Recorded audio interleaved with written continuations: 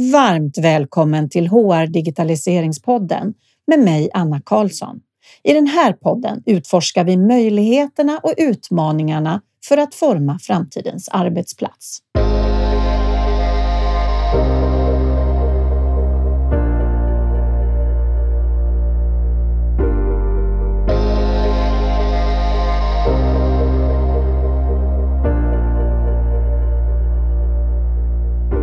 Världen är i ständig förändring och nya lärdomar kommer till oss och även till mig personligen. Det som har varit känt länge är att forskning till exempel kring sjukdomar är gjort framför allt på män. Fokuset på frågor kring kvinnors hälsa, våra olika faser i livet och dess påverkan på vårt jobb har inte fått ta så stor plats som det faktiskt behöver. Barnledighet, klimakteriet och andra livsfaser har en stor påverkan på oss som individer. Vår syn på vår arbetsgivare och arbetsgivarens syn på oss, våra möjligheter att prestera och hur vi till och med kan välja att sluta på ett jobb om vi inte får det stöd vi behöver. Det här är inget som den yngre generationen accepterar, utan man prioriterar att arbeta för arbetsgivare som tar alla medarbetares hälsa seriöst. Idag får ni lyssna på en sponsrad podd från Leia Health, där grundaren Astrid Gyllenkrok Christensen och HR-experten Nina Bostedt och jag diskuterar det här ganska ouppmärksammade området i Sverige, där man i utlandet kommit mycket längre, det vill säga området graviditet och föräldraledighet. Det togs bland annat upp under senaste World Economic Forum nu i januari, då en ny rapport på temat släpptes från McKinsey. Det finns stora, både ekonomiska och samhällsvinster att göra för den moderna organisationen genom att underlätta för alla inblandade när en person ska vara borta under en längre tid. Hur förbereds den blivande föräldern, chefen och HR på både tiden före, under och efter på bästa sätt? Och vilka är vinsterna man kan göra med rätt stöd för både medarbetarna och organisationen? Du lyssnar nu på den nedkortade versionen av det ordinarie avsnittet. Om du vill lyssna på hela samtalet ska du välja den andra versionen.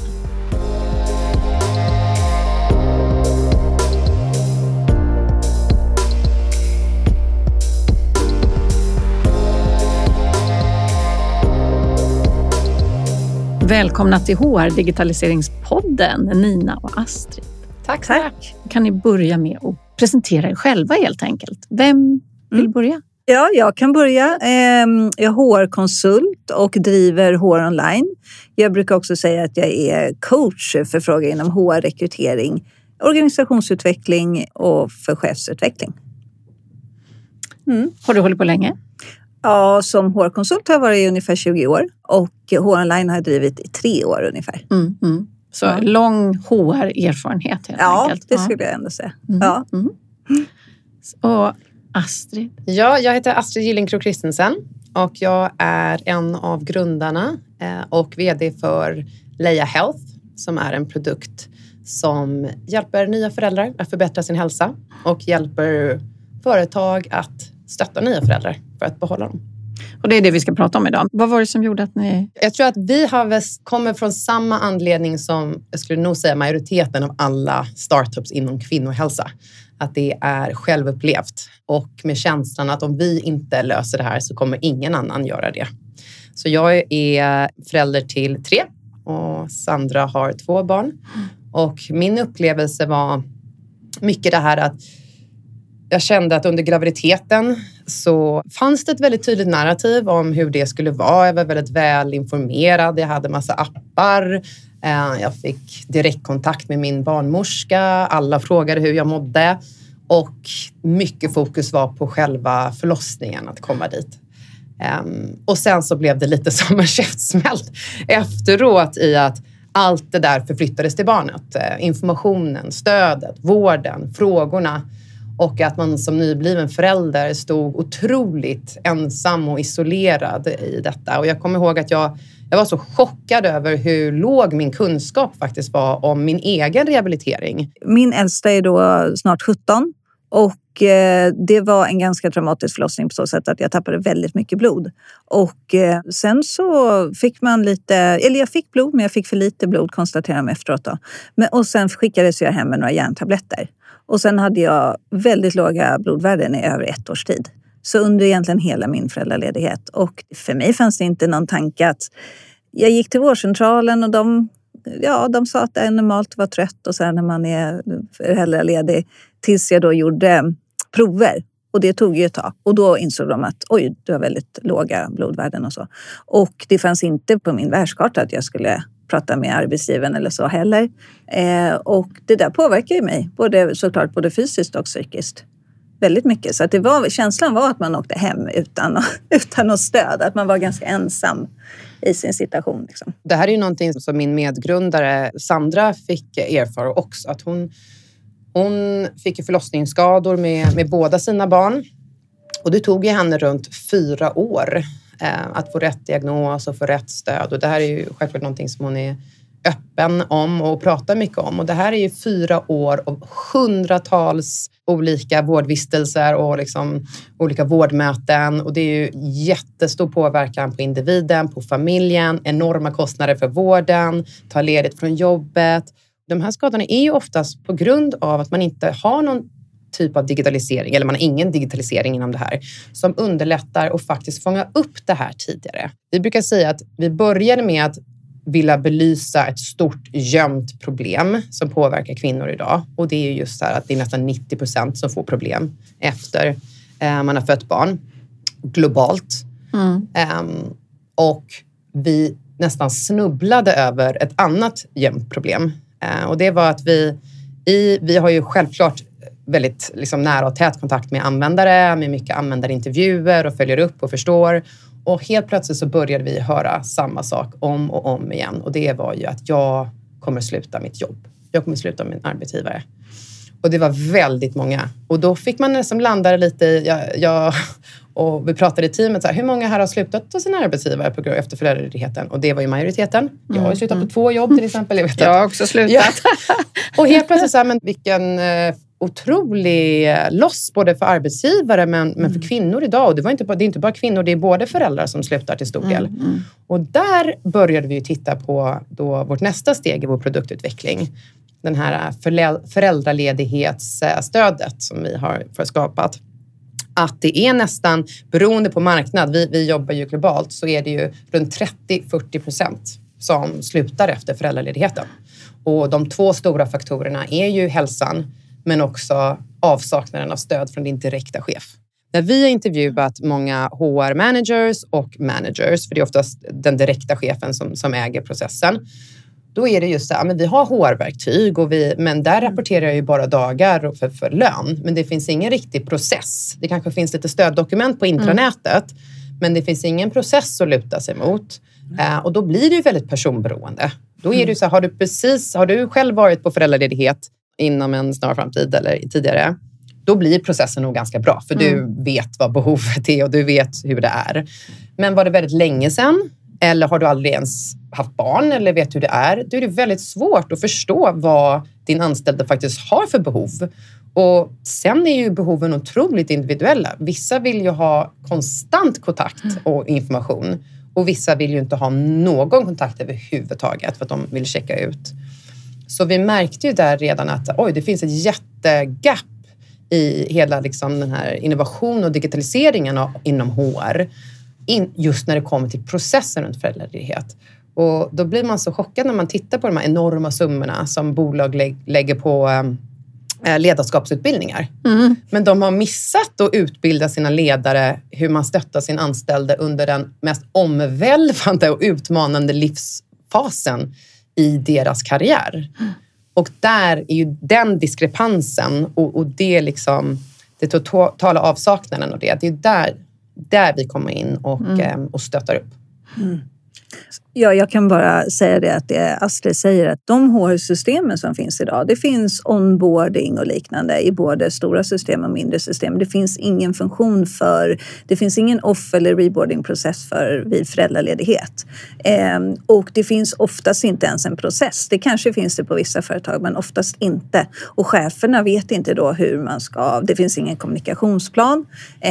Man vet inte hur man ska sköta kommunikationen. Det är lite sådär att om man är borta, out of sight, out of mind liksom. Och hör man ingenting så tycker man att det fungerar och sen kommer man på, ja men nu ska den här personen börja. Kanske borde ha någon möte någon vecka innan och sådär. Eller så kanske till och med blir ett problem. För vad ska vi göra av den här personen nu då? Exakt. Och det kan ha hänt otroligt mycket under en föräldraledighet på ett företag. Det kan vara omorganisation. Du kan ha nya kollegor, kanske till och med en ny chef. Det är ganska mycket som har hänt. Så det kommer ju dröja ganska mycket tid och resurser när man kommer tillbaka för att liksom vara tillbaka och förstå vad man ska göra och allting. Så att det finns oftast inte. Och sen tror jag också, tillbaka till det du sa, om man känner att ja men vad ska folk tycka och så. Man pratar inte, jag tror att vi måste börja uppmärksamma och prata om de här frågorna. Att det blir en lika naturlig process som en onboarding för en nyanställd. Och jag upplever att man pratar en del om klimakteriet. Har börjat pratas om. Men det här är det ju först när jag har träffat er som jag har förstått att det faktiskt har en så stor påverkan. Men jag upplever inte att man pratar så mycket om det. Vad finns det för siffror på, alltså vad är kostnaderna? Och hur kommer det sig att nu McKinsey till exempel gör en sån här rapport då under World Economic Forum och levererar den där? Varför är det här aktuellt nu? Jag har ju en hypotes först på den första frågan om varför man inte pratar om det här i Sverige. För man pratar definitivt om det här utanför Sverige. Jag tror att i Sverige så tror bolag att man är bäst i världen på föräldraledighet.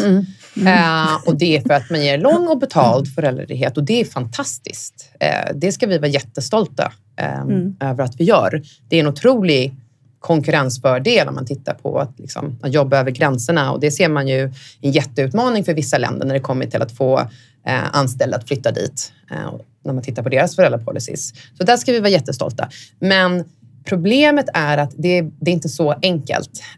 Om du har en lång och betald föräldraledighet men har gått odiagnostiserad i depression under hela eller har kronisk smärta eller inte känner dig sedd eller hörd eller stöttad av din manager när du kommer tillbaka, då är risken lika stor att du slutar ändå. Och det blir en ännu större kostnad inom Sverige. För då har du, först och främst så är det här oftast anställda som du har investerat jättemycket i. Sen betalar du oftast runt ett år föräldraledighet. Och sen när man slutar så ligger det väl runt, beroende på vilken typ av roll och senioritet, men säger runt 150-200% av din årslön för att omrekrytera och onboarda en ny person. Så helt plötsligt så sitter du med om vi räknar att det ligger runt 30-40% av de som faktiskt går som slutar. Den ekvationen, den blir stor till slut. Speciellt om du har mindre bolag. Det kan vara väldigt avgörande. Och där ser vi just så här att det finns en otrolig ROI att först förstå att det här är ett behov och det här är någonting som man måste möta upp. Och sen också förstå hur. Jag tror att mycket av varför det diskuteras nu är för att det har börjat avstigmatiseras, det här området lite. Och att det har kommit i samma takt som mental ohälsa börjat avstigmatiseras lite. Men där är fortfarande svåra diskussioner att ha face-to-face chef anställd. Och det är där också digitala produkter kommer in. Man ser ju att man har 50% större chans att svara ärligt om du svarar i till exempel en digital produkt eller en app. Och vad vi ser att man måste kombinera de två olika delarna, det vill säga stödet från arbetsgivaren när det kommer till reboardingen, men också hälsan. För det är ju som Laslovs behovstrappa. Har du inte hälsan, då är du inte ändå öppen för en jättebra reboarding eller en fantastisk chef eller någonting. Så att det som är unikt med vår produkt är just det att vi kombinerar att först sätter vi rätt förutsättningar, vi tar hand om hälsan och sen applicerar vi samma metodologi av att checka in med sig själv och ställa sig frågor. Vad är mina behov? Vad behöver jag? Just på hela relationen med din manager och att komma tillbaka till jobbet. Så att det är det som jag tror gör att många svenska bolag blir lite chockade när vi börjar visa siffrorna. Och det är ju väldigt många gånger som jag har haft möten när jag säger de här siffrorna så får man tillbaka nej. Det stämmer inte på vårt bolag. Alla är jättenöjda. Och då brukar jag ställa frågan, har ni med frågor om det här i offboarding-samtal? Eller när folk slutar? Finns i medarbetarundersökningar? I managersamtal? Belyser ni de här frågorna någon gång? Nej. Hur vet ni då om ni är bra eller inte? Och sen så brukar jag be dem gå tillbaka och titta på datan. Titta på datan, hur det ser ut med folk som slutar efter föräldraledighet och överrepresentationen av kvinnor. Då Och eftersom det inte är någonting som man checkar i när man har en exit-intervju, så är inte det någonting som de följer. Men när de tittar på datan, då kommer de sen tillbaka och bara, oj, vi har visst det här problemet. Vi har bara aldrig tänkt på det eller faktiskt ställt frågan. När du börjar titta på vad den faktiskt ekonomiska kostnaden är av att ha kvinnor som går odiagnostiserade i år med alla de vårdmötena, med alla de operationerna, med sjukskrivningen. Det är nästan 30% idag som sjukskriver sig efter föräldraledigheten. Det är enorma kostnader och det börjar göra, tror jag, också att folk börjar få upp ögonen och se att det här är faktiskt någonting som affects the bottom line. Och då börjar det drivas lite snabbare inom bolagen. Vi har en liten nyfiken fråga till dig, Nina, då. För att jag menar, det här, våran svenska modellen också. Ja. Hur mycket kan den påverka att vi lägger så mycket ansvar på cheferna? Jag tror ju om vi ger cheferna en process att hålla sig i, en offboarding, en reboarding, att de vet att de får tips. Till exempel nu här då, i Elias lösning så har man ju en resource center för chefer där man får tips och to-dos och lite checklister och man vet ungefär vad man ska göra. Det tror jag, det är någonting som verkligen underlättar för cheferna. Att man inte känner sig förvirrad i den här situationen. Hur ska jag göra? För jag håller med om det att ibland så kastar inte bara HR men cheferna får väldigt mycket i sitt knä. Dessutom ska de leda sin personal plus att nu är det en ny process här och nu är det nytt och sådär. Och det är inte tanken att det här ska vara något jättekomplicerat utan tvärtom väldigt användarvänligt och ska underlätta hela processen och deras vardag med föräldralediga. Hur de kommunicerar, att alla vet vad som händer och när de kommer tillbaka. Man har en plan för återgång i arbete och så vidare. Så jag skulle väl säga att det underlättar i så fall för cheferna framförallt. Vad gör produkten då? Kan man lite mer... Ja. För det ena är att ni började då med en mamma, alltså att förstå sin egen situation. Precis. Men nu är det ju mycket som handlar om arbetsgivaren och relationen. Så idag börjar användarresan när den anställde säger till sin chef att man är gravid. Och det brukar man väl göra lite beroende, men säg 12-16 veckor ungefär. Och in i graviditeten. Oftast brukar man inte säga någonting innan man har haft sitt kubbtest i vecka 12. Så det vill ligga ungefär där beroende på. Och vad vi då i den processen som vi har satt, då är det att man lägger själva informationen om LIA där man redan har sin information om sin föräldraledighet. Där det står varför vi har valt att stötta, hur viktigt det här är. För mycket handlar också om att bara acknowledge att det här är någonting stort. Att det här är liksom någonting stort i ditt liv och vi vet och förstår och vi vill stötta dig genom det här. Och managern går då in på Leias landningssida, lägger in sin anställdes mejl och då autogenereras ett mejl som de skickar till sin anställde med en unik kod och också lite mer information om varför vi har valt att liksom stötta genom Leia.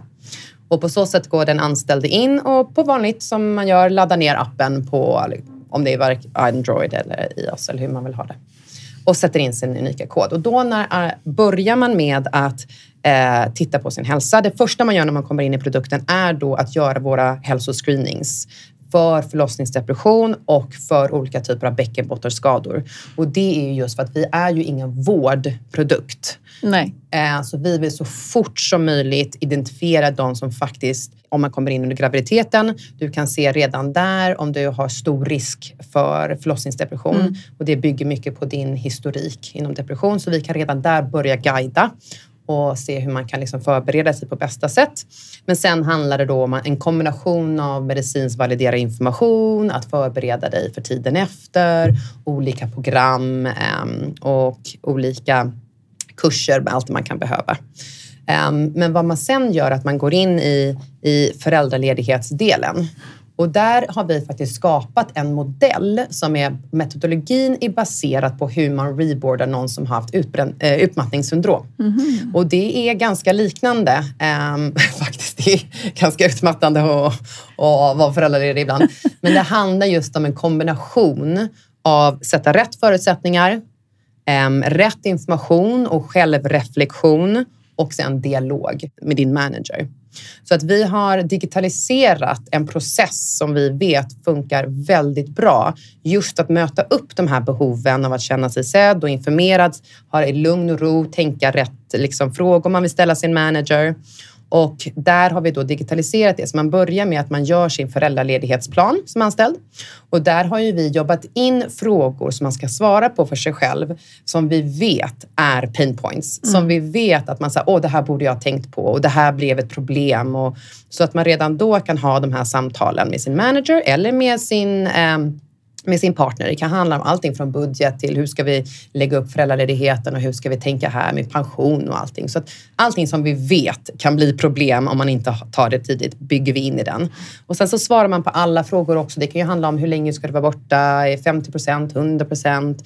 Vilken typ vill du bli informerad och vill ha kommunikation under den här tiden? Hur vill du ha det? SMS eller mejl eller intranät? Just för att så här, skräddarsy hela den här personens ledighet och kommunikationsprocess. Det här sen genereras till ett mejl som personen skickar till sin manager och sen blir det underlaget för det samtalet man har när man offboardas. Och mycket inom det också börja förbereda på så här, vad kan din manager för att göra stötta? Vad kan du själv göra för att stötta?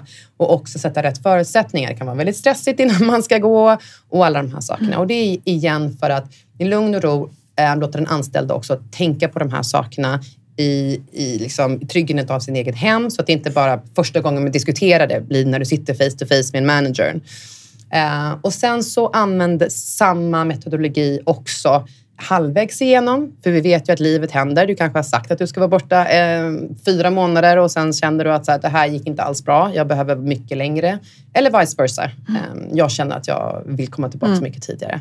Så att också ge rätt förutsättningar till managern att halvvägs igenom förstå att så här, okej, det här är någonting som vi måste planera om eller tänka runt. Och sen så har vi samma process med just den här liksom dialogen när man kommer tillbaka. Och sen 3 veckor efter och sen 3 månader efter. För man ser också den absoluta painpointen är när du kommer tillbaka. Det är då man ser i våra intervjuprocesser där man verkligen på riktigt börjar tänka på nej, det här, jag måste sluta, det här är inte för mig. För man känner sig väldigt isolerad och lämnad och bortglömd. Och man bara, hur kan de inte förstå att jag är en annan människa nu? Och jag har, speciellt i Sverige är man ju borta jättelänge och i andra marknader så är du ju läker du ju fortfarande både fysiskt och psykiskt när du kommer tillbaka. Så att det är en väldigt stor omställning. Så att på så sätt så stöttar vi den anställda att skapa en process som är skräddarsydd över deras behov men också att ge rätt förutsättningar att kunna ta de här diskussionerna och skapa ett forum för det. Och på samma sätt som Nina nämnde för managern, där hörde vi också om och om igen. Jag vill inte ha ett nytt system. Vi har ett system. Jag vill inte integrera någonting. Jag vill inte gå in och ha profil. Jag vill bara att hjälpa mig med det här out of sight, out of mind. Jag vill bli påmind. Jag vill ha liksom mallar av vad jag ska skriva. Jag vill ha guidance i liksom olika artiklar eller webinars. Men det handlar då att jobba mer från ett CRM-perspektiv. Att påminna och köra lite nudges. Och glöm inte att de ska ha fett och kanske skicka en blomma. Här är ett mall på vad du kan skriva. Så att vi håller dem i handen och liksom guidar dem till att ge den bästa upplevelsen som deras anställda behöver. Baserat mycket på vad deras anställda har sagt.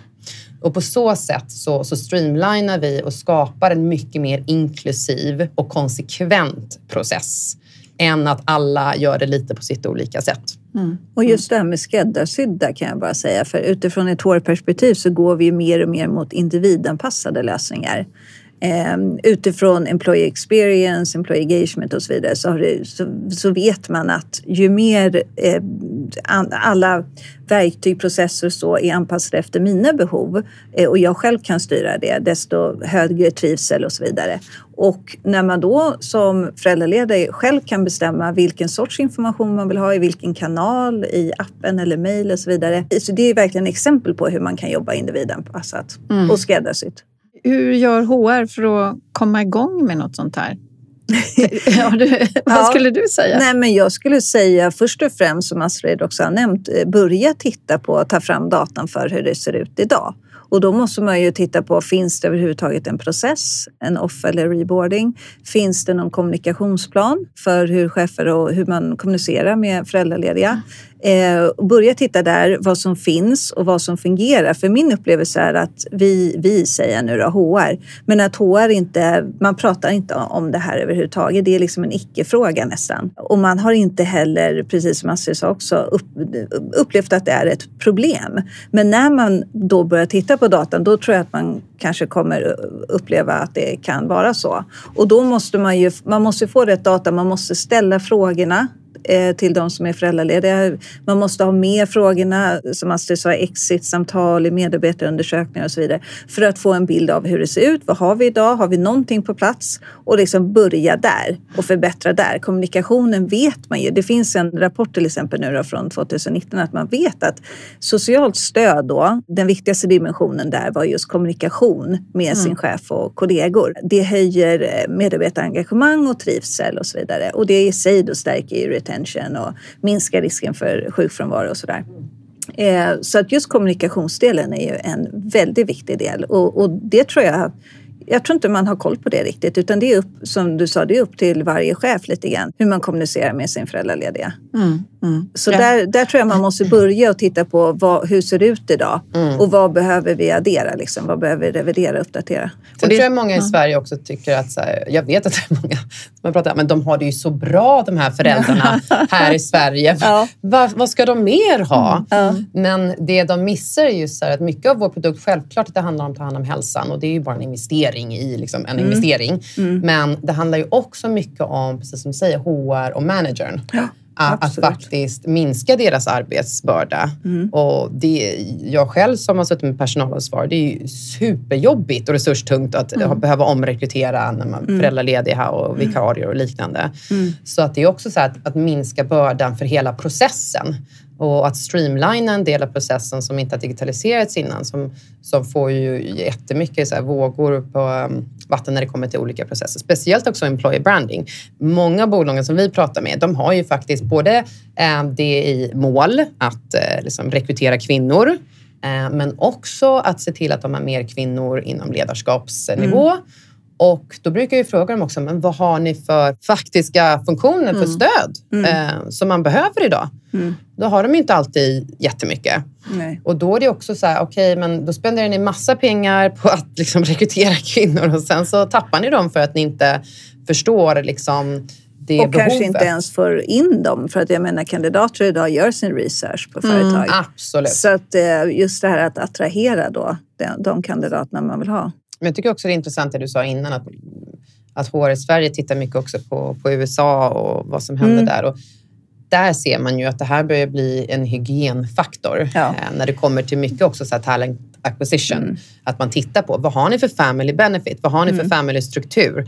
Allting då från IVF till fertilitet till klimakterielösningar. Men det är fortfarande det här området som saknas en del. Så vi har ju också lite tittat på samarbeten i USA.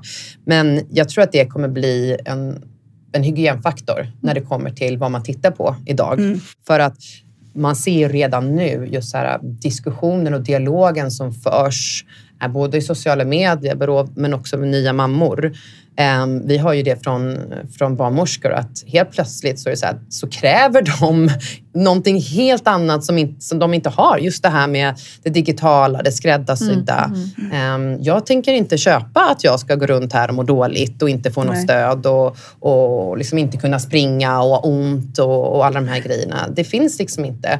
Och helt plötsligt när det efterfrågas i rekryteringsprocessen, när det efterfrågas hos vården, när det efterfrågas och diskuteras i forum, då blir det någonting som kommer upp på agendan. Och då blir det ju så att McKinsey och Davos och det här blir liksom punkter. När vi startade för 3 år sedan, det var inte en människa som pratade om de här frågorna. Nej. Utan det här med liksom the gender data gap, the health gap. Det här är ju en dialog som har hänt de senaste åren bara, men den händer snabbt. Och vi har ju suttit med med EU-kommissionen och vi har suttit med regeringen. Vi har pratat om de här frågorna just som så här konkurrensfrågor också. Det här är någonting som kommer börja tittas på ordentligt i många olika led. Och om man som bolag också vill vara lite proaktiv så bör man titta på de här frågorna och inte bara klappa sig själv i axeln när man är i Sverige och säga att vi är betald föräldraledighet, utan det kommer vara också vad för typ av stöd. Jag tänkte att vi skulle avrunda med lite tips och råd till de som lyssnar. Det kan ju vara allt från de som jobbar på HR, som är ledare, som medarbetare. Så vad har ni för tips att skicka med? Vad ska man göra för att få någonting att hända i organisationen? Eller med sig själv kan det också vara. Jag tror att det är viktigt. Jag tror att vi har satt en del innan. Men jag tror att det är viktigt också att så här, kvalitetssäkra status quo. Att förstå att bara för att det inte är någonting som diskuteras så betyder det inte att det inte finns en jämn problematik med konsekvenser, både ekonomiska men också för medarbetare. Så att som både jag och Nina nämnt innan, var lite nyfiken. Titta lite på hur det ser ut hemma. Titta på datan. Se hur representationen ser ut. Förstå om det här är en process som faktiskt leder till att medarbetaren kommer tillbaks. Hälsosam, engagerad. Och att också börja ha samtalen. Tror jag att det är väldigt viktigt också. Jag skulle också sitta och titta på också och ha ett samtal med alla olika stakeholders. För det är bara inte HR utan det är employer branding. Det är, man kan säga, compensation and benefits, det är olika HR. Att det här är någonting där man verkligen idag kan stå ut. Och verkligen ha en konkurrensfördel. För att det händer och det kommer hända. Men det är inte alla bolag som har förstått det, kommit riktigt dit än. Så här kan man verkligen ha en konkurrensfördel om man börjar titta på de här frågorna och kommunicerar om de här frågorna. För det är det som jag tror kommer att krävas också för att riktigt driva förändring. Man måste kommunicera de här frågorna och prata om liksom, vad det är, hur ser det ut att vara föräldraledighet, vad är det för utmaningar och hur bygger vi upp ett stöd för det. Och normalisera den processen. Det tror jag man idag som bolag kommer komma väldigt långt på. Och jag tänker att det hänger väl ihop med hållbarhetsrapporteringen. Den som komma ska, om man vill vara en hållbar organisation så är det här en del i det. Definitivt. Så vad har du några fler råd? Nej, men jag skulle önska bara att HR börjar titta på det här som en viktig fråga. Alltså både då framförallt individernas hälsa och välmående. Men för cheferna, underlätta för cheferna, stärka retention, vara attraktiv arbetsgivare, stärkt arbetsgivarvarumärke. Det finns liksom en win-win här för både individen, företag och samhället stort skulle jag säga. Så jag skulle önska att man börjar titta på det här lite mer, börja prata om det. Ja, men då är det medskicket. Börja titta på det här området. Ja. Tack så jättemycket för att ni kom hit och delade med er. Tack så mycket. Själv.